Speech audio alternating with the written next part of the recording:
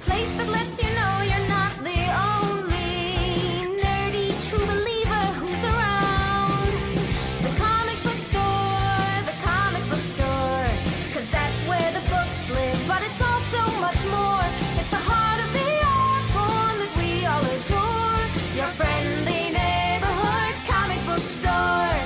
Out among the stacks of new releases, browsing with your future new best friends. You're gonna find a book you'll love to pieces. The girl behind the counter recommends dollar books and shelves of graphic novels. Titles old and new, you'll find them all. With action figures, board games, toys, and models to add to your new Comic Wednesday haul. The comic book store, 'cause that's where the books live, but it's also much more. It's the heart of the art form that we all adore. Your friendly neighborhood comic book store. All righty, here we are on Comic Stripped. I'm your host, the mandated reporter, and frankly, I'm mortified, Mr. Mark Radulich. And tonight, we are actually looking at a new movie and comparing it with its decades-old source material. We are going to review M. Night Shyamalan Ding Dong's Old, which is based on the graphic novel, the French-language Suisse graphic novel, Sandcastle, written by... All right, this is the part where Robert's going to laugh at me. Yes. Pierre Oscar Levy and Frederik Peeters. I think I nailed that. I wouldn't say nailed, but you didn't embarrass yourself. I didn't throw the hammer and hit a child. I don't think there's any way you could have misinterpreted how to pronounce those names. Watch me. And that voice you hear doubting me is, of course, Alexis Haina from Honeysuckle Rose Creations. How do you do, madam? Glad to be here.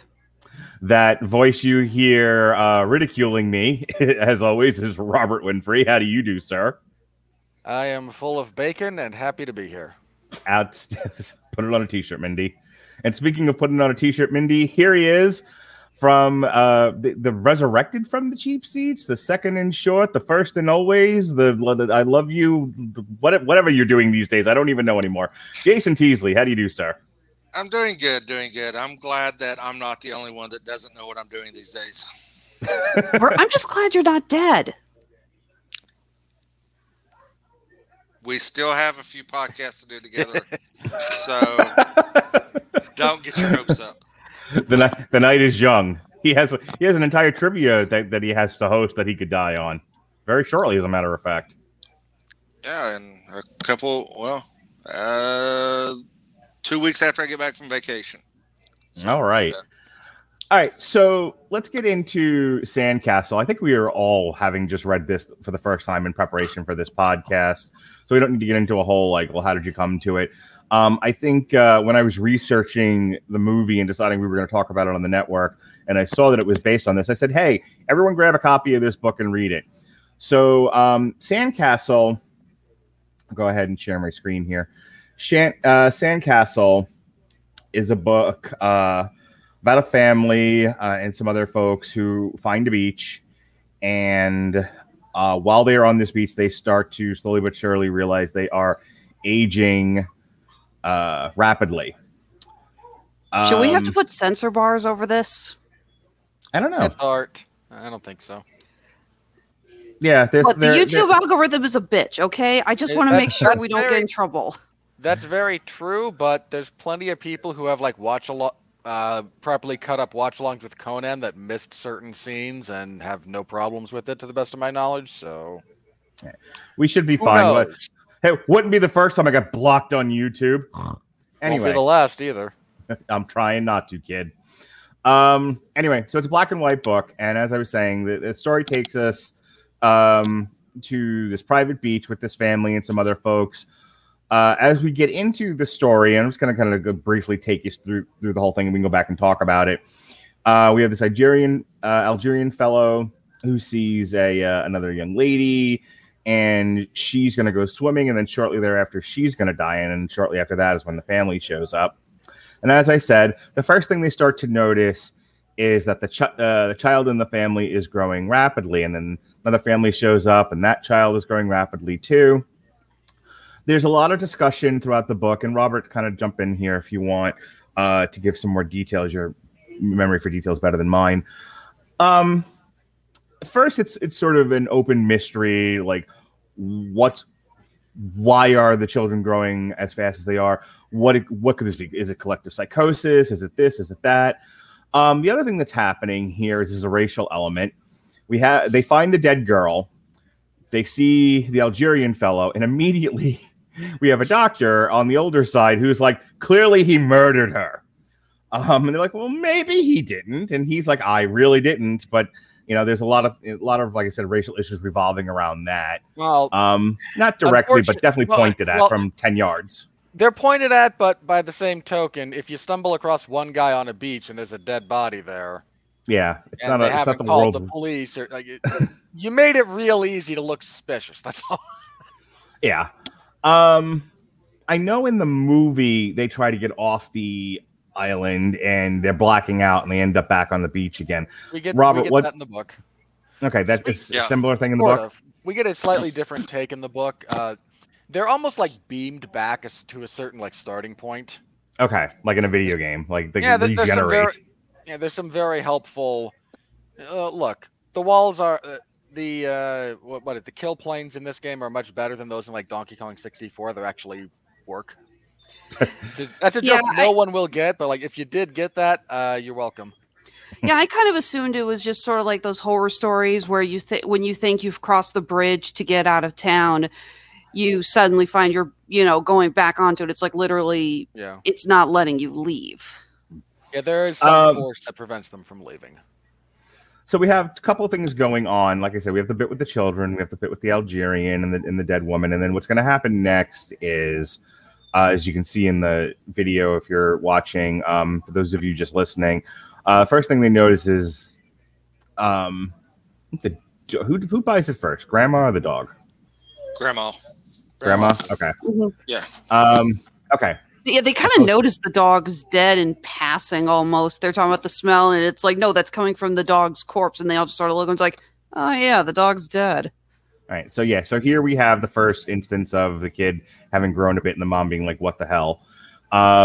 We have an elder teenager who's sort of palling up with the Algerian. They're making friends. This dead body in the water. Now they've discovered that. Next thing that happens shortly thereafter is stuff I've already explained before. Next thing that happens, they try to call for help and they can't get a signal. So this is the first instance you get in the book of whatever is going on with this beach. The two problems are, one, whatever is causing them to age, and two, they are cut off from the rest of the world. They are basically trapped on an island and they can't reach anybody. So it's very much, I'm going to make a weird comparison here, but bear with me. Kind of like The Martian. It's just well, I'm in a place. I have no way to reach help. How am I going to figure out how to get out of here? It's a big part of what takes up the book. I kind of like how in the book, in the movie is simply they don't have a signal. In the book, they try calling the first time they get out and get a signal, and they call, but then they start calling again. It's like, this number is invalid. And they keep calling other numbers, and they keep getting the same voice saying, this is an invalid number. And frankly, that's more terrifying, I think, because then you get the idea that it's not just your signal has been cut off. It's more someone is purposely keeping you from, calling. Right. There's an air of malevolence. There's an air of malevolence here. Someone is doing this to us. Mm-hmm. If you couldn't get a signal, then it's just simply phones are being jammed or you're in a dead zone. When the numbers suddenly become invalid, there's something else at play. So, especially after you make a phone call and it does go through, you speak to the person, and then it's like an hour later or an hour and a half later, you start getting those invalid numbers. So the panic and fear set in when you start realizing that something is afoot. So we have more here. Grandma is now just starting to get sick. We have another family that shows up. We have this really fun interaction here between the doctor and the writer, and he's like, "Don't you write mysteries?" Like, nope, science fiction. Who would write mysteries? They're trash. All right, yeah. And so Grandma, who was not in the best of health to begin with, but she was doing okay earlier, now suddenly dies, and they can't save her. So the mystery deepens. Now, yeah, this is where they send the children away. We start to hear a little bit more about what's going on with some of these people in this next bit here. The children are growing even more. You see this panel here where, the kid's like, "It's me, it's Zoe," and the mom is completely freaked out. This is the first instance of somebody trying to walk off the beach, which does not work. I hate to say it. I think having this comic in black and white, while stylish, it does lead to a problem that a lot of times I think it's hard to keep track of which character is which, especially since the kids are growing and they keep changing and such. There's multiple times where with the children characters, yes, I didn't have that problem with the adults. Fair enough. There's a couple of times where I was there going, "Wait, who's talking? Wait, what's going on?" I feel that having, I don't know, maybe in color, so at least we could have seen like maybe a difference in skin tone, or when they're still wearing some clothes, we could actually see the different colored clothes or something like that. I think that would have helped a lot. Agreed. This is where now I think they might have alluded to it before, but you see it in this panel here. The Algerian's having a problem with his nose bleeding. This comes up repeatedly. Get the more interactions between the doctor and the Algerian, and a little more pointing at racial issues there.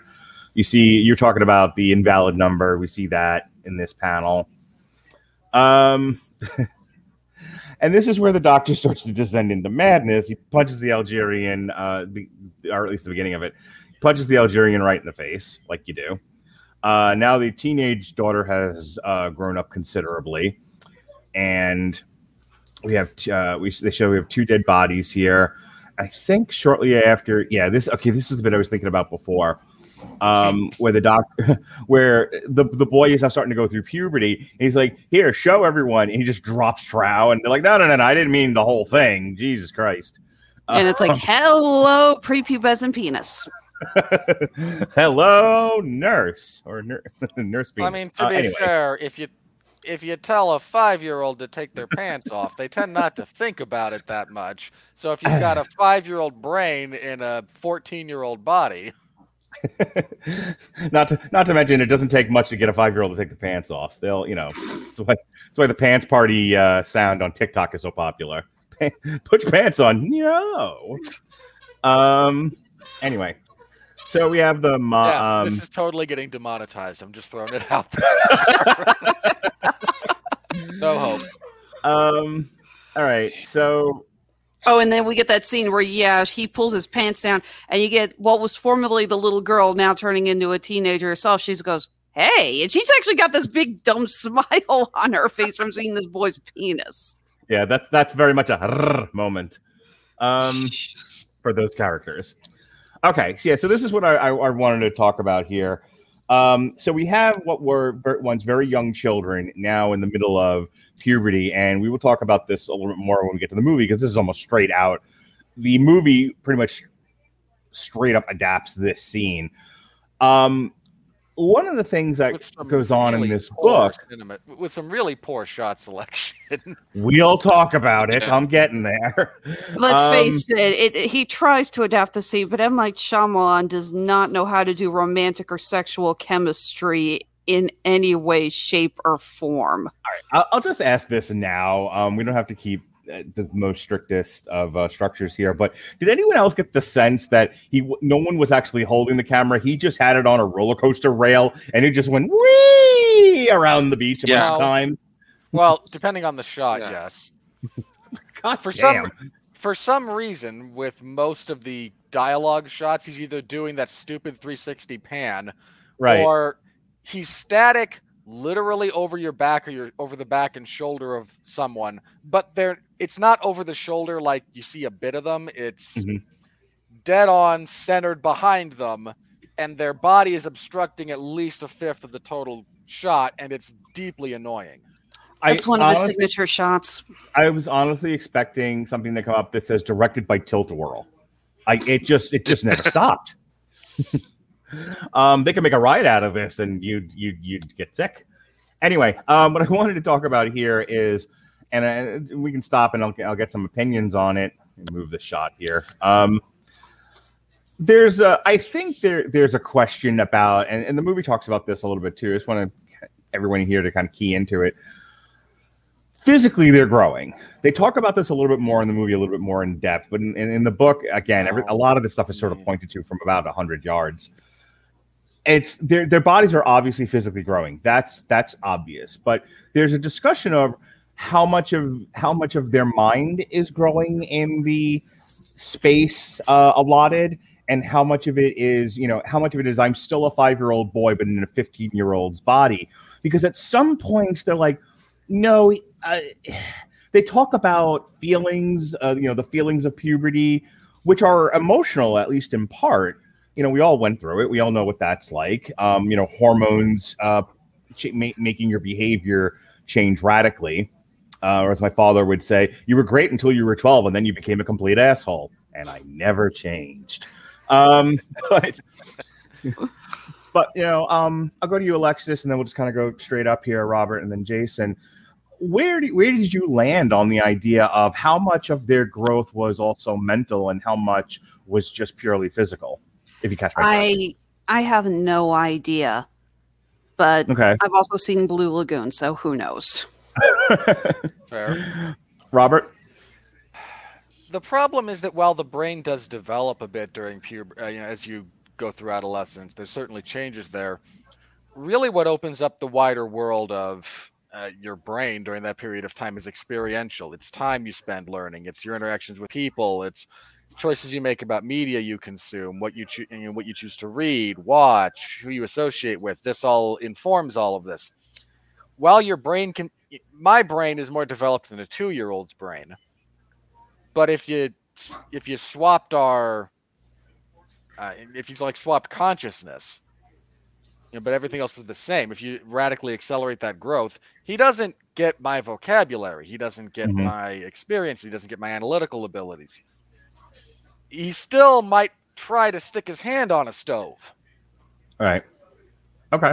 The fact that the capacity is increased is different from having the experiences and the time put in to actually gain all of those. The movie gets around this by having the 8-year-old kid speak like a 50-year-old man, because screw you. Well, here's a thought, and I'll let you weigh in on this, Jason, with this and some of your own thoughts. Without getting into the Kinsey studies and all of that, boy, do we not have the time, nor do I have the desire. They're out there. Fucking just read them if you want, or Google it. It's worth a Google. But Mark, the way we're growing, I'm sure in a few more months we'll have a sponsor that can help you with your lack of desire about Kinsey-related issues. Terrific. But that's the next step, right? Well, there's Roman or whatever it is, or whatever the one happens to be. That tends to be the next podcast sponsor as you keep going up the scale. I figured it was Blue Chew. It's still hoping for Manscaped. Children are sexual beings.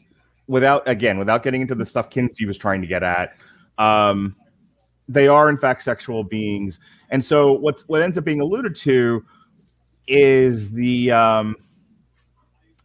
you have these kids, they're in further grown bodies, but they still have the mentalities of their ages that they started with, but then they end up having sex. And I was like, I don't know. At the ages that we meet these children, I don't know, even with with more grown bodies, if that's the leap they would have made. But the book and the movie both make that argument that this is what would happen in those circumstances. And I'm just curious what your thoughts on that, Jason. Yeah, this I had to follow Mr. Wizard Robert, so my answer is not going to be as profound. I was hoping you'd use puppets. Well, 2 words, more puppets. Speaking of puppets, Team America, fuck yeah. in the archives. But anyway, Fog. anyway, I think that it's maybe a, nature versus nurture. I mean, as a kid, they may have been exposed to it and just assumed that this is what is meant to be grown up, that this is the natural progression to be quote unquote grown as their body changes.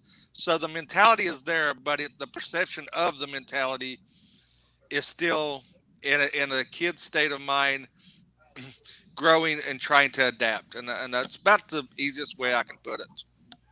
Fair enough. The next bit of this, speaking of sex, we have the teenage whatever my take on that is worth. The most powerful biological impulse you have is to survive. Mm-hmm. The second most powerful biological impulse you have is to procreate. You're running up there. I'm just saying, depending on the specific ages. I mean, one of the things about this is the girl in question. This is slightly inverted this is completely, I think, inverted in the movie. But the girl's actually a little bit older than the boy is. She's the one, because the movie dispenses with some of these characters, picks up other ones, cuts and pastes where it needs to, which is fine. It's an adaptation. But the girl's old enough to maybe be kind of curious / learning before they get to the beach. And then once you're there, and all of a sudden, hormones, well, it's not the craziest logical leap that either of this version of this story takes. Yeah, I guess for me, again, using the very specific phrase, children are sexual beings, but that doesn't necessarily make them know or understand sex. It's more of, more animal based, more instinctual. So even with, putting their consciousness and grow, in bigger bodies, I don't know if children those ages would have made the leap to know what to do to get to the next part of this book. And I think that's what I was kind of struggling with, and I thought made for a good, at least, thought experiment. That's very fair. It is also important to point out, we were discussing this before we started, this is written by a French author. European children have... That's very true. Yeah, the basically... is very different. Yeah, they're brought up with an understanding of sex in a much different way than we are here in America. We are so much more prudish than they are. Oh my God. Have you heard me and Jesse talk about what we'll expose our kids to during our review of Gunpowder Milkshake? We agreed. Bullets okay, boobies not okay. And it was so fun because we were both like such Puritan Americans about it. But you're right. The French would look at both me and Jesse like, you have that backwards, stupid Americans.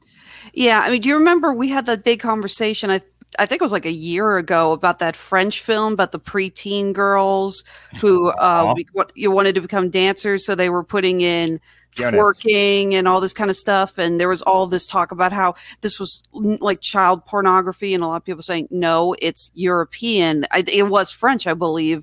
And it's like the French view this very differently than we view it. It's not necessarily child pornography because they understand that kids have these ideas and will go through with them. Yes, mignonnes. And I spent 2 hours arguing that with Jesse. Again, for whatever my take's worth, I can find something like that exploitative without saying it's porn. It's not porn.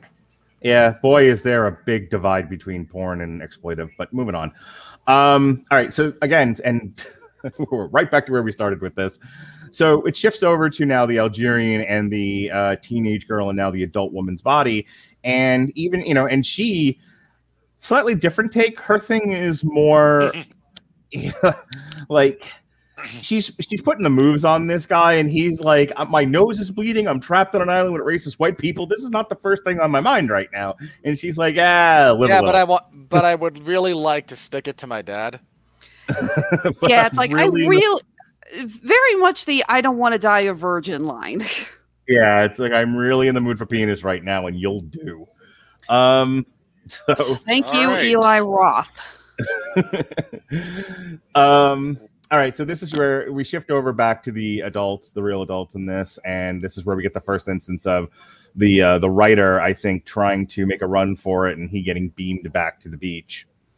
Yeah, there's actually a scene later on, I forget exactly when, where they watch someone walk past the point he's supposed to, and he just disappears, and he shows up like 30 feet back. So it basically turns into that scene from Monty Python and the Holy Grail. Yeah, So- poor Lancelot, never actually going to make it. So here's an interesting line, Robert. I want to share this with you. We have the writer say, you'll have to think a bit harder about this, Charles. May I call you Charles? Your Arab has undergone the same thing as Robert, myself, the young girl probably did too, except that she must have drowned after she after being knocked out. We're in a trap here. Every hour is equivalent to a year of our lives. I did the calculations based on the age of your children. And he goes on to kind of explain it. And then shortly after this, he starts like positing possible explanations for this.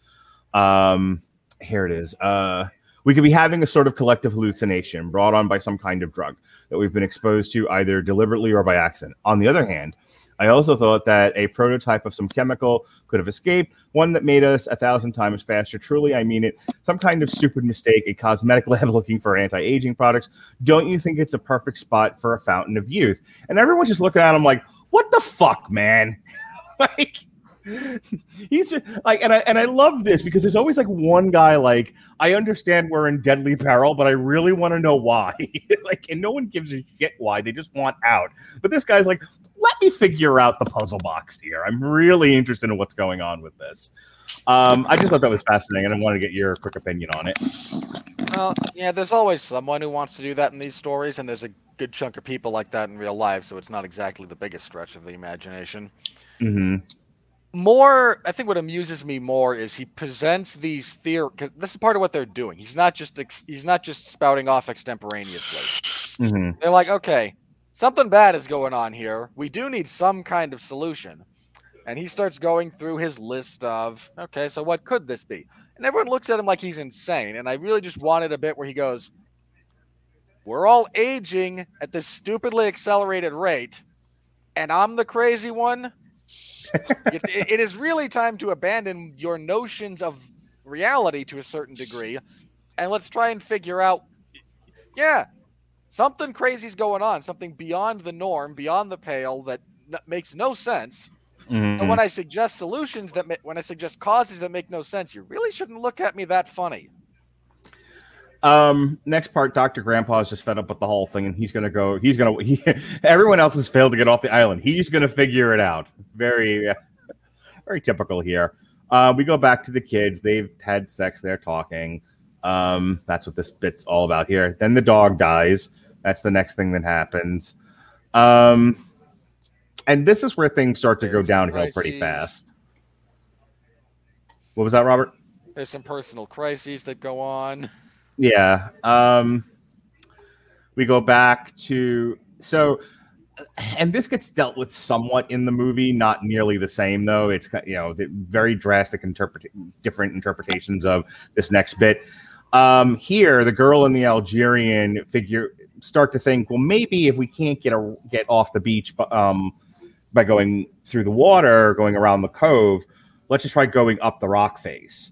And it's so funny because the Algerian's like, but there's brambles, and she's like, ugh, I picked the pussiest guys. So they're gonna try to climb the rock face to get out. They can't, and they realize there's no getting off this beach, so they end up just like having sex because what else are you gonna do?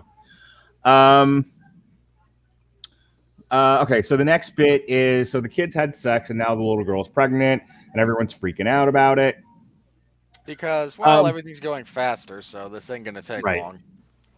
Yeah, I think sure. Okay, and now Grandpa Doctor, he starts to have dementia here, and so he of course attacks the Algerian. I think specifically he had Alzheimer's. I might be misremembering, but I think Alzheimer's in the book, schizophrenia in the film. Yeah.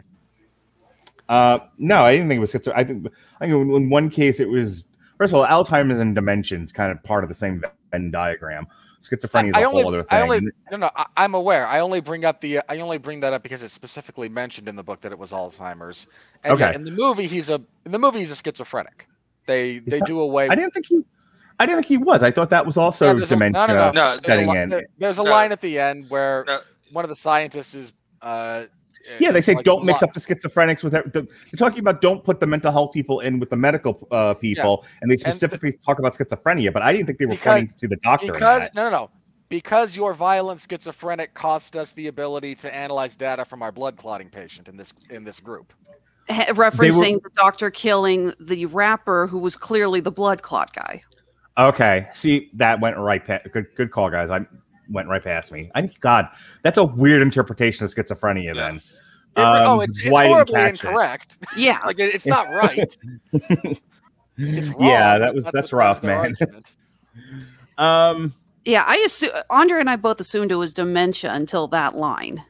Yeah, and that's why it didn't click with me because one, that's not what schizophrenia looks like. Number two, I thought they were just talking in general. That whole end bit moves so fast, but we'll get there so as I can wrap up the comic portion here. The girl gives birth.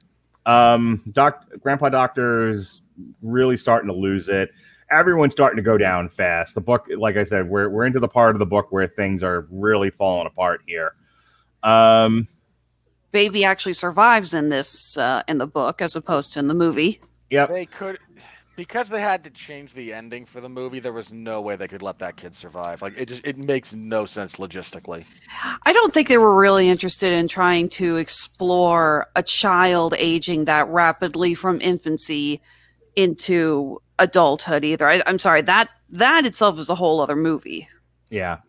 And there's a lot I want to talk about there, but yeah, here the child survives, and it leads to the very end of the book. You start to see the child's now a toddler, and this was only a few minutes later. Let's see what happens next here. They hear the gunshots. Right, they hear the gunshots. I forgot to mention this earlier when he mentioned the calculations about the time slippage. Mm-hmm. It is different in the movie too. Which they had to do. They had to deliberately shift how much time approximated each thing, because in the book, as we're not to spoil too much of this, by the time they sleep and wake up, they've had 1 year for each minute. So you sleep for 12 hours. Suddenly, you ain't waking up. So as the book proceeds, we start to see Grandpa. He's making sandcastles, hence the name of the book. He's sort of lost his capacities. Okay. There was also a bit of a speech where they talk about the sandcastle will be here tomorrow. We won't. Yeah. Yeah. So. And then his wife's starting to die, and she's like, "Hey, can we just kind of be together one more time?" And he's so far gone that he doesn't even hear her. So yeah, people are starting to die off now. They go to sleep. I think when they wake up, just about everyone has passed away. Well, we get what is the actual point of this story. Go ahead. You have courtesy of the tried and true framing device of a story within a story, which is on the screen now for those of you watching. The fable about a sultan who's told you're about to die. He bargains with death. Can't you put this off? Yeah, sure, I'll give you 7 years. He then does everything in his power to stave off death. He builds a big wall. He builds an impregnable fortress. He locks himself in. He shuts out everyone around him because he's afraid that death is going to find him. Eventually, death finds him anyway and goes, "Yeah, I found you in the prison you built for yourself." "I didn't build a prison. I built a fortress." And he looks around and realizes, "No, I built myself a prison." The final line in this one being, he looks out a window at a slightly distant mountain and realizes that it's high enough to have snow cap on it, and realizes that in his entire life he never actually felt snow, and lays down and dies, which speaks to the entire sort of message of this short story. Death comes for all of us. Ain't no getting out of it. Nobody. That's the only thing about one of the only guarantees in life is that it ends. What you do with the time you have is what matters, and you can waste it trying to prolong your life. You can waste it in all these kinds of ways, or you can do the things that matter. Or you can be like us and waste it talking about these books and movies. Also true. You chose to be here. Enjoy it. So we have the one couple walking into the water. We have a picture of the sandcastle here. Shots of people just dropping where they are. And the only person alive at the end of all this is the infant who was born, who is now all alone and will die in a matter of hours. Yeah, that's what I was trying to get to. So the last shot of her is the infant that was just born building a sandcastle, and that is the end of Sandcastles. I'll start with you first, Jason.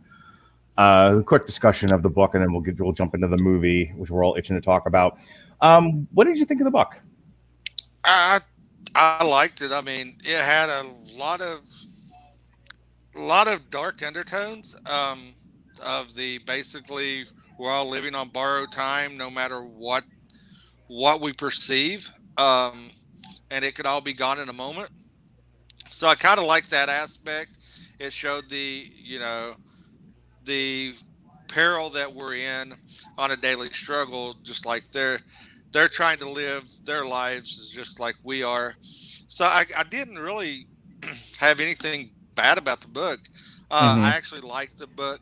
I actually liked the movie a little bit better than the book, and we'll get into that here shortly, because when I pose the question, I do. But yeah, I mean, the book was fine. I mean, I enjoyed it. It had a really nice parallel. I mean, of course, there was some things swapped around because M. Night likes to do that because everything's got to have a twist. But yeah, I mean, the book was fine. I mean, I actually enjoyed it. It wasn't a hard read. No. So. There's a lot of pictures with no words. My kind of comic. Alexis, as a think piece, and a sort of a thought experiment on the concept of aging and what we do with the little bit of time, really a fragment of time in the grand scheme of things, what you do with how valuable your time is and what you do with it. What were your thoughts on the comic? Did you enjoy it? Was it like, this was a chore to read? I did enjoy it. Again, I felt that some of the transitions and the panels could have been done a little bit better. There was a few times where I couldn't really grasp how we got from one point to the next point in the book.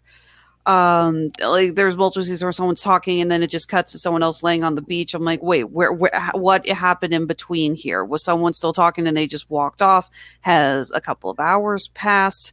And I did mention this earlier, I kind of wish that the distinction between some of the characters had been a little bit more pronounced, because sometimes I had trouble telling who was who, because this is a black and white book. So most of the kids are all, once they've grown up a little bit, they're all running around naked. So I think it would have been a little bit better to have a better understanding of that. Yeah, I think in terms of art, I would have liked a little bit more distinctive qualities between the kids, because you're right. There were a couple of ones where I'm like, I'm not sure which kid this is. But as far as, like I said, the other characters, I could tell them apart real well. We don't get to read too many black and white comics, so it was a novel experience in that. We certainly don't read, especially this group, we do not read a tremendous amount of foreign comics, outside of maybe those of you that read manga, as my daughter would correct me. But I enjoyed the experience just because this was something so out of the box of what we would normally do. Robert, your thoughts on Sandcastle? I largely enjoyed it. The art style takes a little bit of time to get used to, and I agree, character design, not the best choices. Some odd choices in terms of, again, art, kind of like panel setup and art direction in that particular respect. But as a little bit of a think piece, an not exposition, but a thing that expounds a bit on the aging process, the inevitability of all of our deaths, the mortality, what we choose to do with the time we have, et cetera, et cetera. That's always fun. It doesn't quite work on me the same way it does on other people, I suppose, just because of my religious beliefs, but that's neither really here nor there. That's just my my one, and I'll give you a chance to respond to this. My one kind of issue with the book is it definitely kind of throws the idea of aging and time out there and plays with it a bit, but I'm not entirely sure it makes any kind of point. I don't feel like the authors took a point of view. They kind of it was more of a kind of laying back in your lounger, eating grapes and philosophizing about, what does age do to us? How do we respond to age? at different points in our life. And it's just like, we're just asking questions here, man. We're not making a point of saying anything. We have no editorial point of view. And as you know from other podcasts with me, that is something I struggle with. Like, I say something. I don't even care if I agree with it. Just say something. And the book doesn't really say anything pointed. I think the only response would be that the only thing it says is something that's relatively self-evident. Mm-hmm. And therefore it kind of goes a little bit towards, if you're saying something that, if you go through a long sequence to say the sky is blue, I mean, you've said something.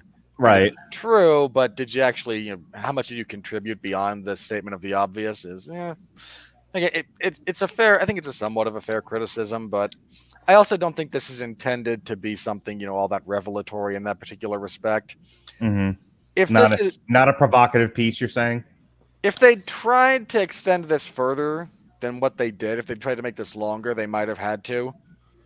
Which is a problem that Shyamalan runs into when adapting this relatively short story into a however long the movie was. I actually don't have the. Okay, I got it. You finish your point. I'll look. Okay. It's 108 minutes. There we go. Even a short movie by most standards, you're barely over 90 minutes at that point. I can live with it. I can live with just a little bit of, a slightly more meditative experience that doesn't have to go off the rails. And the movie. Meditation, that's the word I couldn't think of last night when we were talking about Ang Lee. Not that I want to do that again. But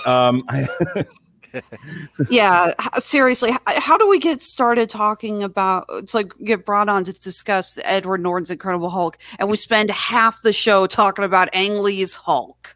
Because Ang Lee's Hulk is a much more interesting and memorable film. No, the answer is somebody asked, and we and we just went on from there. And there was 106 people on that podcast. Hey, speaking of which, I take a moment here before we shift into the movie finally to talk to you about Grammarly. Grammarly's AI-powered products help people communicate more effectively. Grammarly helps you write mistake-free on Gmail, Facebook, Twitter, LinkedIn, and nearly anywhere else you write on the web. Grammarly corrects hundreds of grammar, punctuation, and spelling mistakes while also catching contextual errors, improving your vocabulary, and suggesting style improvements. It will not change the art at all. You're going to have to draw better, but it will help you with your writing and finding words like think piece, or words like think piece, and the other one that I've now just forgotten again. Meditation, that's the one. It'll help you remember meditation when you're trying to discuss why the Ang Lee Hulk is not that bad, and you can't, and you just go dabba dabba, and they go, fuck it, we're moving on to the next person. So Grammarly will help you. Grammarly will help you remember words that you have since forgotten because your brain has aged, like they talk about in Sandcastle. Seamless. All right, to download Grammarly today, go to getgrammarly.com/W2M network. Again, that's getgrammarly.com/W2M network to download Grammarly for free. All right, Robert, it is your time. Get on the right side. You'll be godlike. And what I mean by that is go ahead and give the plot synopsis. I don't understand the reference you just made, but okay. It's a KMFDM lyric. Move on. I was going to say, you just referenced something. That's a song, isn't it? Something that I've never heard. All right. So Old, which is, again, adapted from Sandcastle, so we don't have to be too repetitive with our synopsis here. We follow primarily the Kappa family, and if we have any Twitch streamers in chat, I will not tolerate, not in chat, but if we have any people who follow the Twitch platform, no jokes, please. It was bad enough that I had to listen to them say that over and over and over again in the movie. This family comprised of a husband and wife whose marriage is on the rocks, and their children, one of whom speaks like a 50-year-old man, and the other of whom is a 12-year-old girl. They go to this expensive resort. They want to have a nice family vacation before dropping the bomb on their kids that, well, your whole life is going to change in giant ways, and mom and dad don't like each other don't like each other, maybe a bit stiff, but I never really understood the concept of why they were getting a divorce, because they'd say it has a lot to do with the fact that the wife, Priska, has a benign tumor in her body. She had an affair. Yeah. There's a lot there. Actually, I was talking about this with my wife. There's a lot in that discussion that comes out that talks about why they were separating that I want to get into. So we'll come back. We'll round back to that. Yeah, she doesn't feel seen or heard because he's always planning for the future. He's a little bit not happy with the way she's with her constantly going, "Why don't you see me?" Like, I literally can see you. And she's a little bit fixated on her own mortality because she works for a museum. She's like a quasi archaeologist or a display designer or something like that. And she's a little bit freaking out because I'm 40 now, and oh no, life, it's passing me by. It really is. She winds up having an affair. He finds out about it but doesn't tell her. Just irreconcilable differences, blah, blah, blah. So they go to this resort. They want to have a nice vacation. There's a bunch of other people there. The son, Trent, befriends this other boy running around the resort, whose name I can't remember. It is... Ildib, I think? Idlib, something like that, yeah. Yeah. Who leaves him a couple of clues that things are not on the up and up, but he doesn't figure them out until later. Our group of protagonists winds up on the beach, on this particular beach in question, which is located off the main trail on the nature preserve portion of this undeveloped island, where our family of four also meets moderately famous rapper Midsize Sedan. Who came up with that name? Seriously? Believe it or not, the most believable part of this movie. Because in a callback to our opening shot from the book, he's been there with a girl. She went out into the ocean, aged, blacked out, drowned. We also get Rufus Sewell and his mother, his trophy wife, and their young daughter. And that's basically going to be our cast of characters. They all show up. They realize they're trapped in very similar fashions. The kids start growing up. The smaller cast of characters provides a little bit of it changes the dynamic of the story a fair bit, which we can talk about when we compare and contrast. As was mentioned, there's something of a benign tumor in the wife, not the young wife, the older wife. Priska. Prisco. P or C? I can't remember. P. Yeah, yeah. Prisco. It's a weird name. There's this woman. I looked up. The actress is. Hang on a second. She's from Luxembourg. So. Yeah, Vicky Creeps, I believe is how they pronounce it on Critically Acclaimed, and yeah, her name is Priska. Mm-hmm. Yeah, both her and her husband have French accents, or loosely French accents derived from speaking a French language, primarily, whatever the particular country happens to be. Gael Garcia Bernal is the father, and he's Mexican. Really? Yeah. Huh. So I got the opinion he was supposed to be Spanish and she was supposed to be German. Okay. That was where I pulled it. My mistake, then. Yeah, the accent work in this movie is really weird. Mm-hmm. At least they let Rufus Sewell just speak normally. So anyway, they all wind up on the beach. They go through kind of the same sequence of trying to figure out what's going on. They try escapes. None of them work. The son and the daughter, and so the son, Trent, and the, I think, 6-year-old girl, Kara, just like in the book, they have sex. She gets pregnant. She gives birth. The baby dies because they set it down for a minute. And because of how rapidly things age, the baby is now touch and affection deprived for long enough to send it into, I forget the medical term for that. They basically just say that a baby cannot survive in the atmosphere that the beach is providing. I mean, you might be right, but I know that's a line of dialogue that's given. There is another theory that's thrown that they never actually give you a concrete answer as far as that goes. So either way, so kids, new parents freak out like you do. There's a slight difference in that in the graphic novel, in the comic, dead things don't age. It only works on living tissue, which is actually something they say in this particular movie. That's why their hair and their fingernails don't grow. But then as soon as something dies, it decomposes unnaturally quickly. So there's a giant lack of consistency. Shock of shocks in a Shyamalan movie, I suppose.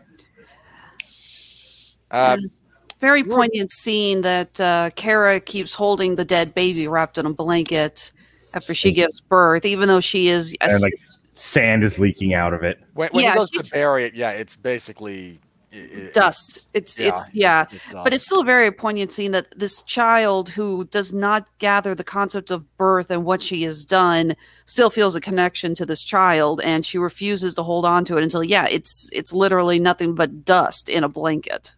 There's not to get too far into my thoughts on the movie. There is some good stuff in that film. There really is. There's other problems, but so anyway, people start dying. Some from just old age. Rufus Sewell goes crazy because he is, in this particular version, supposed to be a violent schizophrenic. And which apparently Shyamalan thinks just means that in the middle of talking, he suddenly says, "Hey, what was that one movie with Jack Nicholson?" Not just Jack Nicholson and Marlon Brando. And I just about wanted to. I was almost if I had been the only person in my theater, I might have shouted the answer at the screen, but. I was going to say, who here knows the answer? The answer is Missouri Breaks. It's a Western starring Jack Nicholson and Marlon Brando. Brando plays a regulator brought in by a cattle baron to deal with the thievery that Jack Nicholson is producing. Jack Nicholson starts a relationship with said cattle baron's daughter. Get on with it. Yes, get on with it. That was the one and only time that's actually going to be appropriate, Mark. Anyway, so yeah, Shyamalan's understanding of mental illness is as thorough as his understanding of the human speech pattern.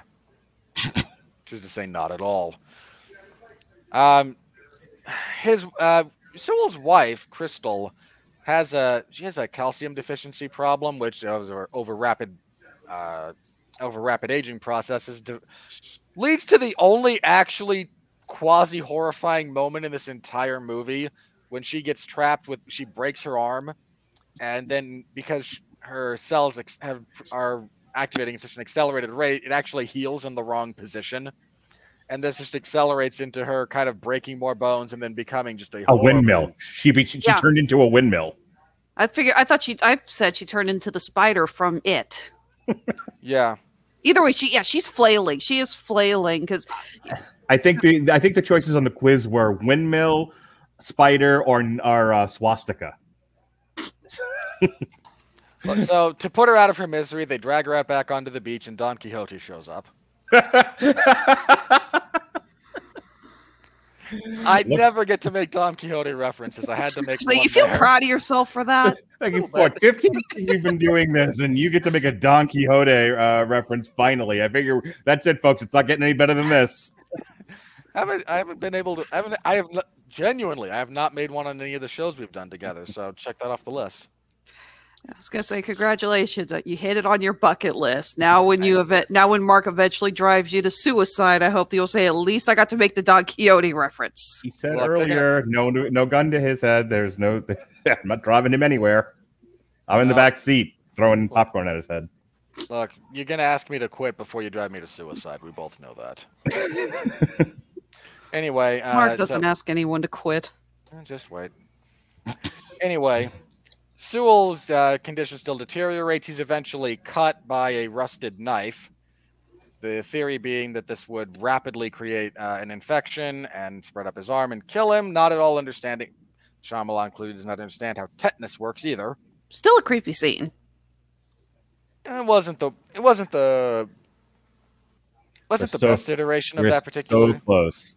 I know. In my opinion, there's two actually legit scare scenes. One's the scene you mentioned with Crystal with the calcium deficiency breaking her bones. The other is when Maddox walks into the ocean. She's kind of having a little bit of a mental breakdown, trying to figure out what's going on. And earlier, Jared, Jared, yeah, who I swear to God, what was with some of the dialogue they gave him earlier in the film, had said that he was going to try to swim around the shoals to get to another part of the island, and that he used to be on the swim team. So he goes, and they hadn't seen him in a while, and she's just sort of standing in the ocean, and his body floats up to her, and she starts. That and the scene with Crystal were the two legit scary scenes in this movie. So they all wind up. So that deals with the doctor and his wife and his daughter Kara tries to climb the cliffs to get out, and right near the top blacks out, falls to her death because. Yeah, this isn't a case of we can't leave because there's some kind of magical force driving us back. Apparently, the cliffs that they have to pass through emit some kind of pressure. Well, their explanation for this, God help me. Shyamalan studied at the George Lucas School of Film Writing. It really is painful. Their logic here is that there's some kind of mineral in the rocks that are around the beach, and exposure to it causes you to age rapidly. The problem is that this effect on your cells is a little bit their metaphor, which is not actually scientific, which is not all that accurate to the best of my knowledge. But the metaphor is this is like being deep sea diving, and when we try to leave quickly, it's like trying to escalate without properly. It's like trying to decompress too rapidly. So if we go slowly, we can acclimate ourselves and we can get through this. But when we go too quickly, it winds up causing us to black out and return to a more hospitable environment for our bodies now. All right, so getting to the end. So getting to the end, the parents sort of reconcile, grow old, and die together. The kids go to sleep. They wake up. They're now in their 50s. They decide to build a sandcastle. At this point, Trent realizes he has a message from the kid. He decodes it. It says, my uncle, who's in charge of the resort, doesn't like the coral. There's a coral reef not that far off the shore. They swim out towards it. They find an underwater passage. We think they die. We cut to M. Night Shyamalan's cameo, his own role in the movie, because he always casts himself in some sort of capacity, who was observing everything and recording it. The entire exercise here is a front for a pharmaceutical company that is in one of the more ethical uses of this particular phenomena, believe it or not, using it to conduct clinical trials, simply getting a full lifetime's worth of data about their products to find which ones work the longest, so that they can then manufacture them and provide them. In the case of this particular trial group, what they find is a very effective, not a cure, but a very effective epileptic medication. Yeah, the wife of the guy who died drowning while trying to swim, she has a seizure before they go to the beach, and for most of the time she's out there, she doesn't have a seizure. They even mention it's like, so she's thinking maybe there's something there that's keeping her, and then all of a sudden she just has like 16 years worth of seizures, and she dies from it. Well, they mentioned that what the experimental medication they'd given her prevented her from seizing for 8+ hours on the beach, which equated to 16 some odd years. Which, if you could take one dose of an epileptic medication and get 16 years of non-seizures, I mean, hey. We also get, God help us, he almost did it. Shyamalan got this close to writing a movie where he did not have a character say, as you know, before dumping exposition. But he couldn't do it. So they're celebrating. They start to welcome the next group of potential guinea pigs. Yeah, we find out that they've been purposely inviting people with chronic illnesses. I forgot to mention this. Everyone on the beach there's at least one person in every group that has some kind of serious medical condition that they're basically being, again, drug trial lab rats for. And everyone who goes with them is just collateral damage. Sorry about your damn luck. Yeah, the rapper has a blood clotting disease. Rufus Sewell has hemophilia. Technically speaking, his wife and her calcium issue might have been is something that you might be able to consider. The wife has this tumor. I think that was it. The epileptic and the epileptic wife. I think the husband guy had something, but I don't remember what. He might have. I'd have to rewatch the movie. I don't recall off the top of my head. Yeah, I think they mentioned that everyone else does have something, but it's not prominent enough. So, wrapping up. So, as we're getting towards our conclusion, the 50-year-old children show up and deliver a list of all the names of all the a whole series of trials that had been done to a police officer who's there. They expose what's going on. They then get airlifted out to go live with their aunt. They pull the mask off the guy, and he says, if it wasn't for you darn kids, I would have gotten away with it. Yeah. There is something good. I like the idea that they don't immediately pull off. It's like you're making people age. The book that one of the previous trial members had written down the names and addresses of everyone he had been there, and I'm assuming he was with a pretty large group. They hand it to the cop, and the cop is able to figure out that everyone on the list is from a missing persons case. And that's enough to open the investigation. I actually like that. It's not just, oh my God, you have to look at this. It's like, no, there is something else here we need to investigate, and that leads to it. Again, I thought that was actually good writing. It was all very convenient. Yeah, go ahead, Robert. Well, of course, it's convenient. Anyway, they fly off on a helicopter, uncertain about their futures, etc. All right, Jason. I know you've been waiting a while patiently. Go ahead and I know there's a point about the pharmaceutical trial that you wanted to talk about.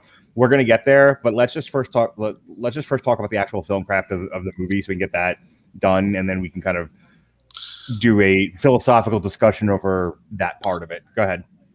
Yeah, I mean, I actually thought that this was one of his better movies. Surprisingly, actually, I went into it didn't have high expectations due to his track record as of late. He has a lot of hit and misses. The cinematography was, like you mentioned earlier, might as well have been done on a tilt-a-whirl, because the framing of a lot of shots took you out of the suspense of the moment that they were building to, and it felt really flat.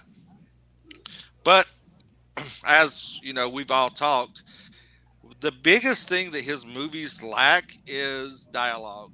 The dialogue in his movies suffer tremendously, and I think that really takes you out of the movie, because the suspense that is built, then you have this really cheesy, really ham-handed, damn near laughable dialogue, and it just brings you completely out of the moment. So, I mean, but overall, I mean, I enjoyed it. It was a nice little date movie for me and the wife. She enjoyed it as well. But of course, one of her favorite movies by him is actually what is it? The 1800s one that is ridiculous. The Village. Yes, that is one of her favorite movies by him. So I don't put very much faith in her movie. She doesn't get a vote. Expertise. Yeah, she fails the vote test. Once she mentioned that, I started looking into online lawyers to file for divorce. But yeah, I mean, it was fine. It was like I said, I mean, reading the book afterwards, I think kind of changed my opinion of the movie in itself, because the book did some things 100 times better than the movie did, because it's like he's forcing a lot of the scenes where the book kind of fleshed them out a little bit. But like I said, fun date movie. Didn't really hate it. Wasn't demanding my money back or anything, even though I got in for free. So yeah, I mean, it was fine, in Mark's words. All right, there are three things I want to say, and then I'll go to you, Alexis, and then we'll have Robert back clean up on just the craft part of this. And I don't want to repeat the stuff that Jason already said, so I'm not going to get into the weird camera work here. I'm sure you guys will also touch on it. It's weird, and it kind of sucks. We just kind of leave it at Fair enough. I like 9/10 of this movie, and I'll explain that in a second. First of all, as Jason said, the line readings, I just want to take that a step further. This almost comes across like it was originally in another language, and this was the dubbed in English version. It is some weird, like I just fed it through Google Translate. Yeah, like it felt like M. Night Shyamalan was like, okay, I want you to say the line, but pretend you don't know English and you don't know what it is you're saying. Like some of the most bizarre like accents and line readings I've ever heard in a movie, to the point where I just sort of accepted it as this is the universe these people live in, where, and because we watch, and I'm sure Robert can sympathize with this point of view, we watch so many movies that are just bland blockbuster schlock. I'll take kind of anything that's stylized, even stylized in a really weird way, and go, okay, I'm with you. At least this is in every other thing I've seen this year. So it didn't bother me that much, but it was bizarre. I want to talk about the thing I like most about this movie, and that is this touched my heart, and it kind of made me tear up a bit. I got very emotional, and it's one of the things that makes me like this movie as much as I did up until the very end. And that is, I was talking to my wife about this. And you don't have to be a married person to get this point of view. But if you've ever been in a relationship long enough, you start to realize that the things that you used to fight about in the beginning of the relationship or in the early parts of it don't quite mean as much to you as time progresses. If you're lucky. I mean, some people hang on to these things forever.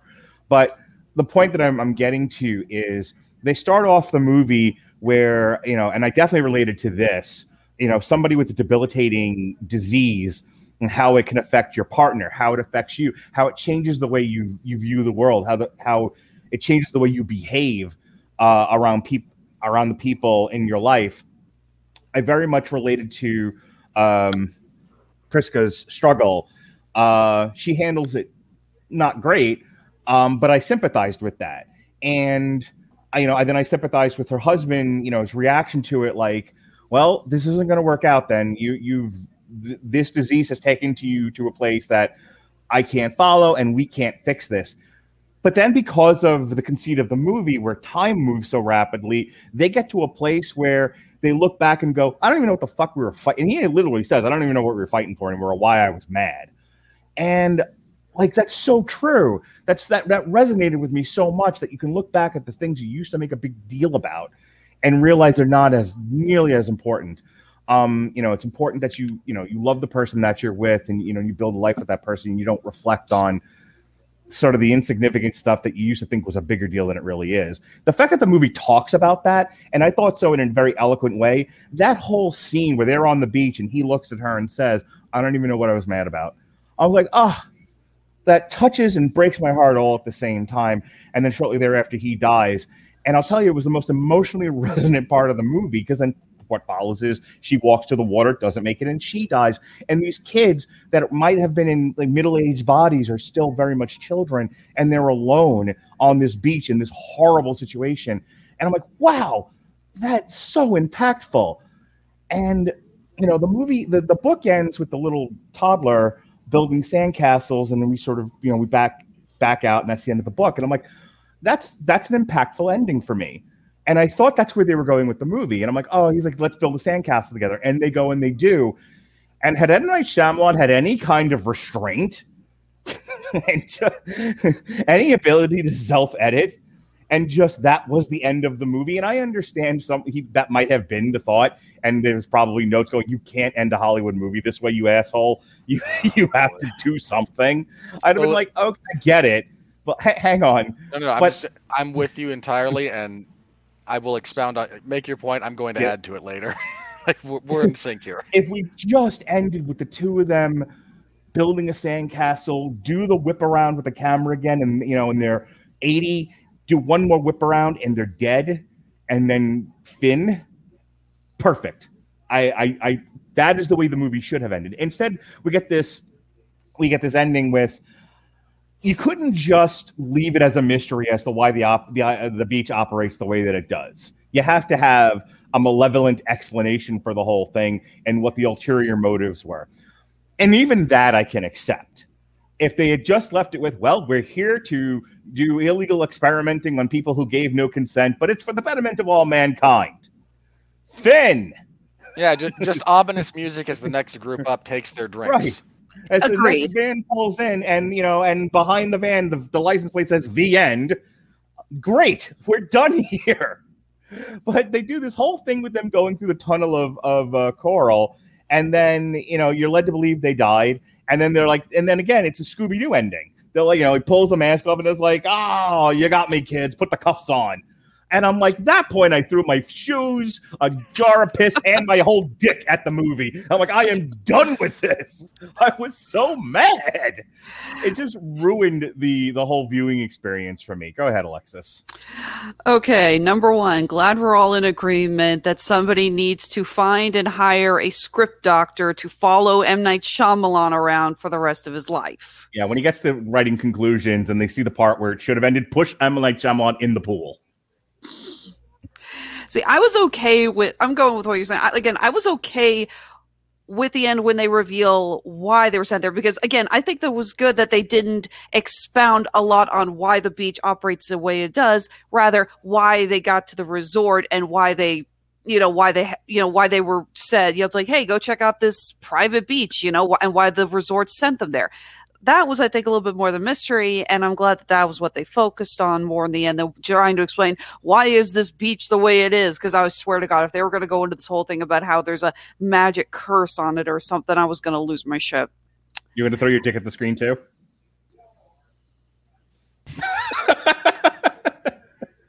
Moving on. Thank you, Mark. If you were okay, for anyone only listening to the audio version, please go to the YouTube channel. Look up just to see Alexis's face when Mark said that. It's worth it. She turned into Krusty the Clown doing the but it's on Fox face. Yeah. There are some really good things in this movie and some really creative ideas, but there was so much that held it back. And I'm sorry, Jason, the whole, it's like, it's not the worst of his films. It's like saying, well, Tom Cruise isn't the tallest midget in the world. It's just, there was so many things in this movie that I wanted to get into. I really did. But then there were so many Shyamalan moments that brought me back to, no, this movie's crap. I mean, for God's sake, you get the whole scene with them going through the coral, and the reason that it looks like they're not going to make it is because Maddox is wearing a blouse or jacket or shawl or something, and it gets tangled in the coral and they can't break it loose. I'm like, and Andre and I are both just staring at the screen going, take off the shawl. Take it off. This is a loose piece of fabric. Take it off. They acted like they were tied to the tree. Yeah, it's like, I mean, that was almost as dumb as the end of Prometheus when Charlize Theron and Noomi Rapace are running. Like they have the ship that's collapsing this way, and they just run parallel under it instead of literally just taking 2 steps this way. The scene that was so bad that CinemaSins actually named one of their cliches after it. Yeah. But yeah, just like, again, it's like, no, I mean, we're sitting there going, okay, maybe if you wanted to have it, how about her hair gets caught in the coral? Because that you're trapped in, but it's a loose shawl. Like, just take it off. I mean, hell, even if her bikini got caught, it's like, I think swimming naked is a better idea than drowning in the coral. There was so many. Coral is not made of steel. Break it off. There were so many scenes that just stopped this movie from being good. There were so many moments of tell, don't show, which I know is Shyamalan's greatest folly. This is a man who does not know how to film a scene and actually have the scene describe what is going on. He has to have people talking. I mean, we get the scene where they're cutting the tumor out of her because it's growing, and I understand that we can't see a lot of that because then this is going to get really gory, and that's probably going to verge on, ruining the rating and just making people uncomfortable. But you get the whole scene. I'd rather they leaned into that, personally. But all you get is them talking about this giant ass tumor that they're cutting out of her. And they're not even focusing on her pain or anything. They're not really focusing on anything. And you have the scene where the 2 teenagers have sex, which I am going to go ahead and say, fine, these are 2 kids who suddenly have all their hormones going haywire and they had sex. Fine. I will believe that, but you have this scene of them just lying, facing each other, holding, not moving, just holding, eating chips while they're talking about it. And again, it's like, Shyamalan, do you not have any concept of sexual chemistry at all? He has children. Yeah. So you talked about the scariest moments in the movies. I honestly laughed hard at the model, the trophy wife, breaking all of her bones and looking like a swastika. I thought that was more funny than scary. And then I think he said the other one was the rust. And again, I laughed at it. You know what the most horrifying thing in this movie for me was? Her eating pasta salad. Gross. Yuck. I said the rust scene was creepy. I said the second scary scene was when the nurse, the male nurse, floated by, and his dead body just floated up to Maddox. I'll give you that. I thought was legit scary. But her eating pasta salad might have been the grossest thing in this entire movie, including taking the tumor out. I'll give you that. And then, you have the scene with Kara climbing the rocks, and they're describing her blacking out. We don't actually see this actress's reaction. I thought it could have been really good if we had some scenes of her trying to, obviously regain focus and be like, just kind of like, oh, no, I could just, something like that. But no, Shyamalan does not know how to film these kind of scenes. And there's some really good moments in here. The actors are all good. Rufus Sewell did a great job. God bless that man. He has been in some crap and he never phones it in. With the exception of the sequel to the sequel of the second Zorro movie, because to this day I still don't know what accent he was trying to pull off in that. Neither did the director. God, no. The less said about, everyone jokes about sequels that don't exist. That's one of them. Like, agreed. It's not actually as bad in a pure craft sense as others that we don't talk about, but boy, is it a letdown, especially if you just watch the first one, which is a genuinely great swashbuckler action adventure. Anything else, Absolutely. Alexis? This is a movie that I feel that in another director's hands could have been so good. Really, really good. Again, all these actors were great. Rufus Sewell was great. Alex Wolff, who I previously saw in Hereditary, so I know that he's an amazing actor. He plays teenage Trent. And I thought he did a really good job. You get scenes where he's just sobbing and crying over what's happening, and it's believable. Again, most of the actors were pretty good. I feel that if this graphic novel had been adapted by another director and had been hired by somebody who actually knows how to write dialogue, then this could have been a amazing movie.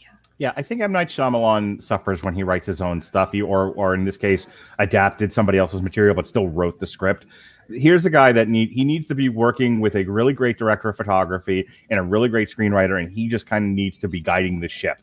I always make a joke about like George Lucas. Like George Lucas is another one where he needs talented people doing the things that need to be done to make film, but he can be sort of leading the charge. But as far as being that hands-on craftsman, both Shyamalan and George Lucas suffer from the same disease. Go ahead, Robert. Clean us up. All right. I mentioned this already, so I've got to bring it up again. If you ever, writers, you screenwriters out there, look at me. Aspiring screenwriters, professional screenwriters, I don't care. If you write stuff that is meant to be performed in any format, and you ever start a sentence with "as you know," I want you to stop, smack yourself, and do better. I can think of exactly one instance of that. There's one instance in, God help me for referencing the movie, because he writes it in this movie all the time. If you've ever seen his version of The Last Airbender. Oh, ow, ow. I know ow, the pain. Ow. If you want to get drunk in that movie, and you probably will need to get through it, take a shot every time one of the characters says, "as you know."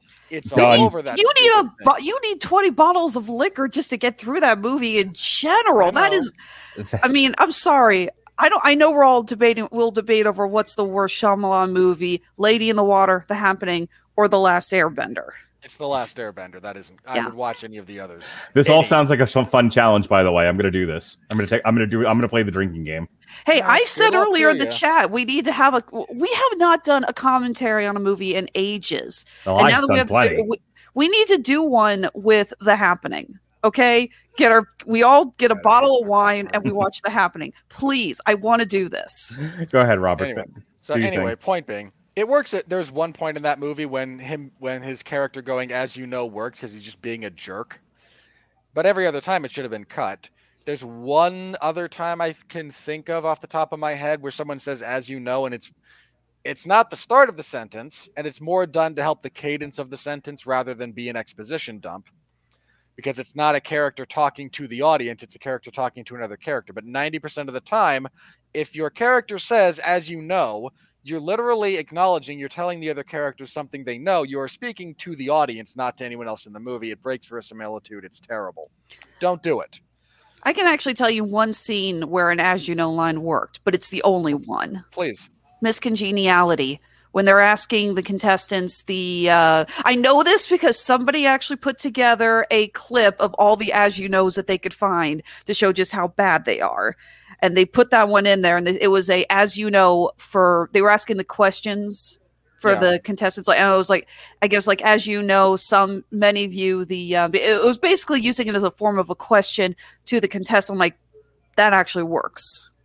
Yeah, there's one sequence in The Princess Bride when Wesley does it, and it's when he's talking to Buttercup and they're going through the fire swamp, and I, as you know, I'm Roberts, and it works because he's talking to another character, and it works in trying to develop the poetry of the speech. It's not at all necessary, and of course the audience knows everything that he's saying as well, so it's but not that's as much of an exposition. No. That's not starting it off. That's more just laying the groundwork to connect the dots between two trains of thought. That's not mentioning it. That's just like, and that brings us to point B. It does. What else, Robert? So point being, don't do that. Any of you, just don't. Jason, are you okay? You muted. Go ahead, Robert. Just keep going. Okay. All right, I'll be quick. I wish this thing had leaned more into the body horror. Honestly, like I'd much rather there had been more stuff that was scary, because Shyamalan's way of drawing this whole thing out was to try and shoehorn horror elements into it, which is not the worst idea in the world given the premise, but you also cut down drastically on the cast, which means it doesn't quite flow. There's a bunch of sequences when I'd rather we stop the trolley and just let the camera sit still and let us be scared of what's happening. But he doesn't, which again I find to be a bit of a missed opportunity. I thought I was having vertigo at one point. You might have. It might have induced something. Maybe there was an after effect like they have in the caves. It's a shame that Shyamalan's the one that adapted this, because the man is too constrained by his own excesses and his own stylistic proclivities. In other hands, this would have been a much better movie. By the same token, in other hands, this would have been a much worse movie. So what we get is something that's a little bit 50-50. There's some genuinely moving stuff. I'm completely with you about the scene on the beach, or the scene when the poor kid moves the decaying body of his child and just ashes fall out. Like that, if you don't feel something at that, then you're more dead inside than I am, as I'm fond of saying. More dead inside than the baby. Yeah. Hang on.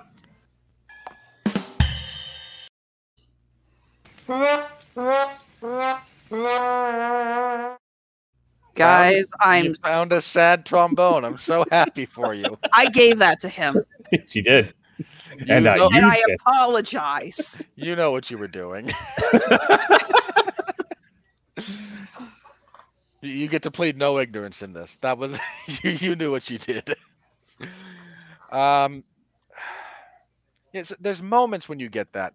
Unfortunately, I don't know if the desire for this ending was a studio note or not.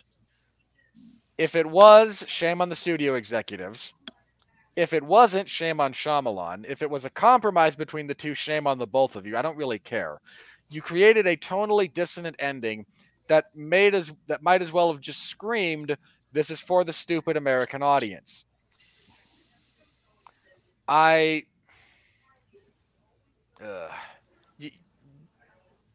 genuinely wonder if there's not another ending that was shot and filmed and just wasn't used, because it feels that weird.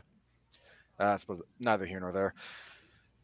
The cinematography is weird. The dialogue, God, there's so many pieces of dialogue, especially in the first act. Like everything before they get to the beach is bad dialogue, man. It's just bad. It's so bad. Was I the only one that cringed during the fight between the married couple? No, that was such a bad fight. I wanted to throw something that says people don't talk like this. So Robert, I don't know how much of TNA Impact you've watched over the years, but there were parts of this movie where, including the fight, but there were definitely more, especially as things start to unravel on the beach, that reminded me of one of the backstage promos at Impact where everyone was talking over each other and you couldn't hear a word anyone was saying. It's like the worst podcast you've ever heard, and that's a lot of this movie. The sad thing is that could be used to good effect, and I think there's a couple of scenes when it is. Unfortunately, it's just too up and down. It's too uneven. The man needs a dialogue coach in the worst way, and the ending is just weird. Again, like I said, it's unfortunate this was Shyamalan because he's talented enough to touch on a bunch of different themes and motifs that will resonate, but he's not talented enough to actually explore them with anything approximating nuance, understanding, or thoughtfulness. Hey, I want to get to Jason's thing about the pharmacy, and then we got to start to wrap. So, do you have any other things that weren't covered already that you wanted to complain about this movie or praise? No. I think that's kind of the acting is mostly good. There's talented people there. They're just directed poorly. So, what are you gonna do? That's something you notice a lot with Shyamalan films. I mean, I always point out in The Happening, you have Mark Wahlberg, who I think we can all agree is a phenomenal actor. Oh God, no! I do not agree. I'm not. I will leave it at that. I do not agree. Okay. Well, he's done some. Okay, he has given some really great performances, and he is an Oscar-nominated actor. But then you have him in The Happening giving one of the absolute worst performances of all time. Well, Jason does the Kermit the Frog T-save. That's none of my business. Jason, talk to me about you had some ethical considerations regarding the pharmacy and the trials and all of that you wanted to talk about. So here's your moment, buddy. Yeah, and 50 words are left before I fall asleep. I don't think it was unethical at all. I mean, is it questionable? Yeah. I mean, but the sacrifice of one for the benefit of millions, I think is fine. I mean, people subject themselves to clinical trials, not knowing what the hell's going on. You're acknowledging the one problem with that entire argument is none of them had informed consent. You're saying that with the addition of informed consent, then the rest of it's fine. I'm guessing. Yeah, I mean, the only issue I have is they didn't know that they was signing up for a clinical trial per se. So I mean, you didn't get consent, but it's kind of. Do you really take that thing? And this is what I got out of it, and I'm pretty sure that I'll probably die on this hill alone. But it was just, like the moving moment. If they had not been on that island, their divorce was imminent. Their lives would have fell apart. She would have went through life suffering. And everybody that she loved would have watched her suffer for many years. This way, it was basically tackled. She got to spend the last fleeting moments with the love, surrounded by her loved ones. When they actually, like you pointed out earlier, Mark, when they reflect on why were we even mad? And it goes back to something that I live by, is basically my mantra. Is in 100 years that none of this will matter. So, and that's what I got from this movie, because the benefits of their sacrifice helps millions, if not more. It's for the greater good. Let me jump in here and ask you, Jason. Let me ask you a very direct question. Do you think the movie is speaking to the concept of euthanasia, in your opinion, and it's in support of it? Or is against it? Not so much. I mean, I didn't get the euthanasia vibe really too much. But I mean, like I said, I mean, I think it would have been I think it was justifiable. The means justify the ends. So you're making strides in medical research in such a short amount of time to fast track cures for diseases that we never thought could be cured. Right. And it's important to say they were going to give those cures away. This was not that end of it was not a for-profit venture. Yeah, I mean, maybe. I mean, but if you think about it, it reflects everything that we believe in today. Big Pharma runs everything. In one way, I mean, when you go to a hospital and you pay $800 for a Band-Aid, medical bills are, but this basically does a greater good. So it's a sacrifice for the greater good, and that's ethically, I'm okay with it. I would agree with you, Jason, except for one thing. Not only they don't have consent, but the fact that they also brought people with them onto that beach who were not being tested. You had the grandmother or the mother-in-law. You had the kids. You had the dog. These were people that were not being tested. They were literally collateral damage. You have a choice. Not everybody at that resort went to that beach, correct? Yeah, they steered the people. They actually addressed this. The only people they offered that to were people with those conditions. Okay, where'd the young lady come from? What young at lady? At the beginning of the movie, one that's there with mid-sized sedan. Yeah, he came with her. Yeah, they both had something in that case. Yeah, yeah. He talks about it. They bonded over the fact that they both have these chronic chronic.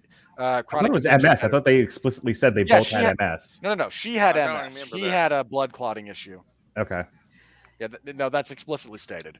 I have to admit, I never understood that scene because it just randomly cuts. She gets naked and starts swimming. He's sitting there the whole time, but they never actually say, like, wait, so he's been there this whole time, but he hasn't aged that much? I mean, he clearly was... They actually make that joke in the movie. Yeah, yep. Said by a black character. Yeah. So let's just real quick, in the interest of time, and we can't spend too much longer on this. I think Jason raises some interesting philosophical points, about the idea of, we're all in agreement that the movie handles it in a malevolent way, in that nobody is told what this is. None of it's explained, and as Alexis pointed out, there are innocents who are being harmed by it. But taking a step back and positing, sort of reframing this argument, what if you knew? What if you were given the option of sacrificing yourself for worthwhile cures and whatnot? Is it then? This is why I brought up the euthanasia argument, Robert. Is there an ethical argument to be made for, I will go ahead and die to possibly create a cure for debilitating diseases that kill millions a year? There's really not a question in there. I just want you to respond. Well, you're not. Part of the problem is that we're not actually talking about euthanasia in the traditional sense. In this instance, given the scenario that you've posited, we're talking about informed suicide, not euthanasia. Yeah, it feels like 6 of one, half a dozen of the other, but I don't want to get into the finer points of the differences. Say if we do that, we're never getting off this show. The difference is euthanasia. I'll get off. The difference is euthanasia. The difference is euthanasia is, in some cases, by definition, non-consensual. Suicide is a choice you make, to the degree that you want to differentiate intent in this scenario. To the extent that there's consent to it, I mean, I have somewhat conflicting stances on this in some respects, given my religious perspective on this that kind of butts up against my purely utilitarian practicality that goes on in my brain. If you want to die in that go and let whatever in the name of that, then logically, I don't care what you do with your life for the most part. I was told I wasn't going to live past 45 early on when I first got diagnosed with cancer back in 2017. And had somebody said to me at the time, you're not going to live past 45. We can't cure this. And even if we make the tumors go away, they'll be back and you'll be dead, which is kind of what happened. But that's a story for another day. If somebody had said to me at that time, or since you're not going to make it past 45 anyway, why don't you sign up for this program and you'll be helping the greater good? I might have actually done it. I would not. Funny. This is kind of a group psychology or a human psychology discussion. God, I hate referencing this because. Is it The Last Airbender? No, because it's a point of reference that is overused, and I forget the name of the specific. Oh, this relates to that the famous Stanford study. How many people would shock someone until they died. Oh, yeah. And believe it or not, there were multiple iterations of this particular test. And what they found, what everyone seemed to assume, that if you're just following orders, people will justify anything and go through with it. That's not actually the case. If all you had was someone in authority telling them, keep pushing the button, keep pushing the button, keep pushing the button, they stopped well before they killed anyone most of the time. If you had someone in authority telling them, we're gathering valuable data with this is going to save lives. If you put it in someone's head that what you're doing is for the greater good. Yes, please get that audio clip. Yeah, you need that one. Take a breath, Jason. I know you got to go. I got work in the morning too, but you were about to check out. So just like 10 seconds, plug your stuff, and then you can take off, bud. All right. Just new Twitter name. It's at Teasley, TZLEY 822 on Twitter. You can check me out on the Second and Short from the Cheap Seats Fantasy Football Podcast. Their TikTok page, I want to be going live on. Their Instagram, I've been basically adopted into their family, where you can find me exclusively at, and that's pretty much not exclusively. You're going to be on Snake Eyes next Tuesday. Mark, we talked about this. You did not remind me. No, I was getting ready to say till I come back next Tuesday, when Mark reminded me that I'm doing Snake Eyes, so I have to watch that this weekend. So, sir, I salute you. Thank you for jumping that grenade for me. Yeah, you owe me one. You owe me one.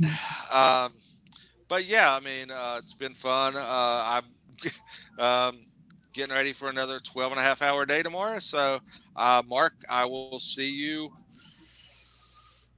reluctantly when we watch Snake Eyes. Sounds like a plan, Stan. All right, Robert, go ahead and wrap up your thought there, and then we will start to march this towards the end. Just that human being, I don't know what this is about the human psychology, but this actually is a fairly universal thing. Again, appeals to authority are iffy. Just following orders is not really it's not the kind of like psychological skeleton key that people think it is. It really is more the concept of going beyond yourself. And that's when things, if you again want to get into group psychology and how humanity works as a whole, that's when things get dangerous.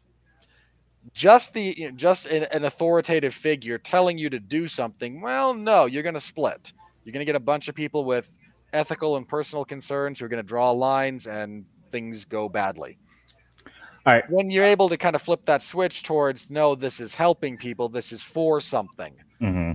And you have a person in authority, and you have that authority kind of supporting the case that they're making. That's when things get dangerous and flunky. So again, in your case, if you get to a degree of fatalism and you are then told, here, your death can mean something, that keys into stuff in your brain that is hardwired in a purely biological sense. All right, folks, I think we've all kind of landed. This is one of those rare instances where I think we all kind of landed where the consensus was, because the critical score for this was, and we're not going to do the Rotten Tomatoes bit. This is Comic Strip after all, not Damn You Hollywood. But the critical consensus was 50%, which is rotten. Old has no shortage of interesting ideas. Its uneven execution will intrigue or annoy viewers. I think we landed somewhere between intrigued and annoyed. Depends on which part of the movie you're talking about. It does both. Yeah. I'm crying in one moment and throwing my shoe in the next is certainly an experience. The audience score, in a rare instance of this happening, actually agrees with the critical score. There, it's a 52% measured on Rotten Tomatoes. Financially, though, and this is the trick in Hollywood, isn't it? Until you run out of cachet and whatnot. If you no matter how much your movie sucks, if it makes money, they'll keep letting you make them. This was made Michael Bay made a career out of that. This was made on a shoestring budget of $18 million in a world where the average picture is $200 million. And it's currently made, as of this recording, $30 million. And we're doing this almost a week after it came out. So, it won its weekend, right? It ousted Black Widow and Space Jam. Yeah, I believe it did. Is that really that momentous of an event? I mean, momentous, look, no, but ask the people at Marvel. Really They really thought Black Widow was going to have legs. Yeah, well, now they can deal with a lawsuit from Scarlett Johansson. That is definitely in the news. I think the big, I think the big surprise, at least for some, not for you, Robert, but for most people involved in the project, was that Snake Eyes flopped as bad as it did. That might have actually killed Paramount's plans for whatever Hasbro connected universe they were going for. If I might quote Nate Diaz, I'm not surprised, motherfucker. And that's bingo on Rattledge and Broadcasting bingo. All right, that's also the end of our review here for Old. If you're not as critical as we are, you'll probably enjoy it. It's an interesting and well told story with some bizarre cinematic choices being made, but it's definitely not the worst thing I've seen this year, not by a long shot. Also, not even close. It ain't half good, but it ain't half bad neither. Or the other way around. Alexis, go ahead and do your plugs. All right, Honeysuckle Rose Creations, where fashion meets fandom at the intersection of geek Alexis, and chic. Stop! Oh, for God's sake, Mark! I just got home yesterday. Leave me alone. Don't bully me. That's my job. Don't be a patriarchal oppressor. Too late. All right, we're getting ready. How dare you oppress the patriarch like that? Anyway, we are getting ready to head down to Orlando. We're going to be working MechaCon down there. Mark, I will be seeing you and your family at the show. Thursday, that's when we're heading down there. All right, prepare to pay handsomely for your daughter's jewelry. Let's give my daughter free shit so she can model it on Instagram. How many followers does she have? Not enough. You don't know that. That's a legitimate question, Mark. She doesn't have an Instagram. It's mine. Now, how many followers do you have? Not enough. Business. Then Alexis's response is correct. The answer is not enough. Exactly. Yeah, sorry. I don't give free shit to influencers, okay? But can I posit that you could take advantage of child labor? No. I've tried that. It's called dealing with my sister. Moving on. Yes. So after Orlando, we will be appearing at Planet Comic-Con here in Kansas City. And then I will be turning right around and heading to the Colorado Springs Comic-Con because I had completely forgotten that I bought a table for that before the world ended back in 2019. Yeah, where are you with just making up for 2020 at this point? Are you still all working through that list? The problem is that a lot of conventions have decided now that vaccines are becoming more prevalent, fingers crossed that we don't have to deal with a second lockdown because assholes are not vaccinating themselves. You know who you are. A lot of conventions are trying to get in under the wire for 2021. We've lost the first half of the year with dealing with people getting vaccinated and finding out if this was going to work. Now, all of a sudden, everyone's going, okay, now we can get an event in. The other problem is that we've had several shows that, I'm just going to say it, have decided to screw me over. That we have one show in particular, I will not name names, I'm not going to say names, but they held a virtual event in 2020. And when I asked, well, am I going to get a rollover from my table in 2020? They said, oh, you had the option to be on the virtual event. You didn't take it, so we don't owe you anything. I gave them the world's biggest middle finger and said, oh, I guess I'm not going to your show anymore. Thanks for that. Hope it's not the burlesque show that you went to 2 years ago. No, it's not the Nerdlesque show. I need more pictures from that event. I am not allowed to take pictures at that event. Just buy a ticket, Mark. Jeez. If I can't buy a ticket to go see Sabaton in Utah and Judas Priest with you, I'm not buying a ticket to go to Nerdlesque, wherever the hell this is. Kansas City. Yeah, sorry. You will just have to deal with me describing the girl who did the striptease dressed as Dr. Zoidberg to Rock Lobster. Every time you say it. This exists. That might be the best thing. That's what I'm trying to tell you. No, they film it and film parts of it, but they do not allow people to have recording equipment in the performance area.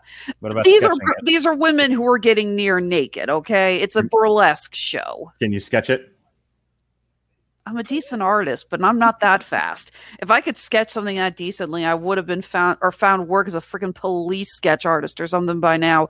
But at this rate, if they hired me, no one would ever get caught. But yes, MegaCon in Orlando, Planet Comic-Con in Kansas City, Colorado Springs Comic-Con, after which I will have a few weeks rest, and then I'll be heading to the Cincinnati Comic Expo. That's one of our favorite shows. Really happy to be going back to that. In the meantime, our shops are fully stocked on Etsy and Handmade at Amazon. For the record, while I'm doing this back-to-back clusterfuck, custom orders are officially disbanded, just on the grounds that I will not have enough time to do any free designs or anything on this. Of course, we are also selling our stuff through Level 1 in the Kansas City River Market, and Mind Games and Magic in Lee Summit, Missouri. We're dealing with some other shops. We really want to start pushing more of our merchandise through these other shops, not only through the Kansas City area, but through Kansas and Missouri, and expanding. This is really where I want the company to go head towards. So I'll let you guys know how things work there. But yes, again, shops on Etsy and Handmade at Amazon, and you can always follow us on Facebook, Instagram, and Twitter. Honeysuckle Rose Creations, intersection of geek and chic. Speaking of Amazon, we have a deal for all you people who like music. Do you like music? I like music. Well, you can get a free 30 days of music. He really likes the aforementioned Sabaton and Judas Priest. I really do. I legit asked my wife for permission to fly to Utah to go see Sabaton and Judas Priest with you, and she said, "What the fuck is wrong with you?" So no. Okay, so you would be M. Night Shyamalan in this case, and your wife is a competent editor. Correct. That's competent editor or competent script doctor? That's actually how we refer to each other. Anyway. So, boy, if I had a nickel for every time I was called M. Night Shyamalan, get AmazonMusic.com/W2M Network. That's get AmazonMusic.com/W2M Network for a free 30 days of streaming on that service. And if you like it, you can keep it post the 30 days. Just pay the monthly fee. If you don't, you cancel it. No fuss, no muss, no contracts, no pains in the ass, no nothing. It's a great service, better than Spotify, better than Apple. And if Apple or Spotify would like to sponsor us, I will tell you that they're better. I'm easily bought. Speaking of easily bought, Robert Winfrey, your plugs. The irony being I'm not nearly as easily bought as you. All right. I host the 411 Grounded Pound MMA podcast on Sundays. It is your weekly look into the wide, wacky, wonderful world of mixed martial arts. This last week, we reviewed UFC on ESPN 27, I believe. It was the much ballyhooed return of former bantamweight champion TJ Dillashaw in a fight I thought he lost, but two of the cluckies at ringside disagreed with me. So, hey. Okay. I got to yell about judging again, and stupid judges and stupid fans. And oh god, the fans, why are they so stupid? Anyway. Tell us how you really feel, Robert. Look, the general fandom of anything is going to be stupid.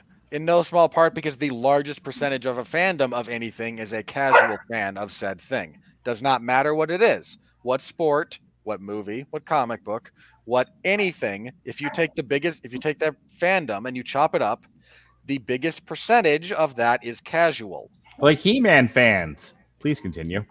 He-Man fans. No. Fans, Okay, fans. no. For the next hour, let's discuss Kevin Smith and the He-Man fiasco. Chart number 1. Cleo says no. I do not wish to distress the dog. Point being, you distress something this cute? Put it on a t-shirt, Mindy. We promise not to distress your dog. Rattle at the Broadcasting Network. Point being, I talked about that, so you can find my full review of that. I also previewed this week's event, which, boy, is it not good. It is not good. But I previewed it anyway. The first time I can say this, because there's a Bellator event that same day, the Bellator card is, in fact, better than the UFC card. So I have a preview of the UFC event up. You can listen to that again, same show. Monday, I fell on a grenade and covered WWE Monday Night Raw. You poor bastard. It was not a good show. Because, Charlotte Flair is Poochie. I also covered AEW's Dark Elevation, which was a much better show in no small part because Eddie Kingston was on commentary. AEW, put a belt on Eddie Kingston, you cowards. Wednesday, I reviewed, this was a little bit delayed from when it originally aired, but I have my review of MLW's Battle Riot 3 is up in the Wrestling Zone of 411mania.com. So if you want my thoughts on the better Hulk Hogan finally going over and potentially getting set up to win the big one, you can find them there.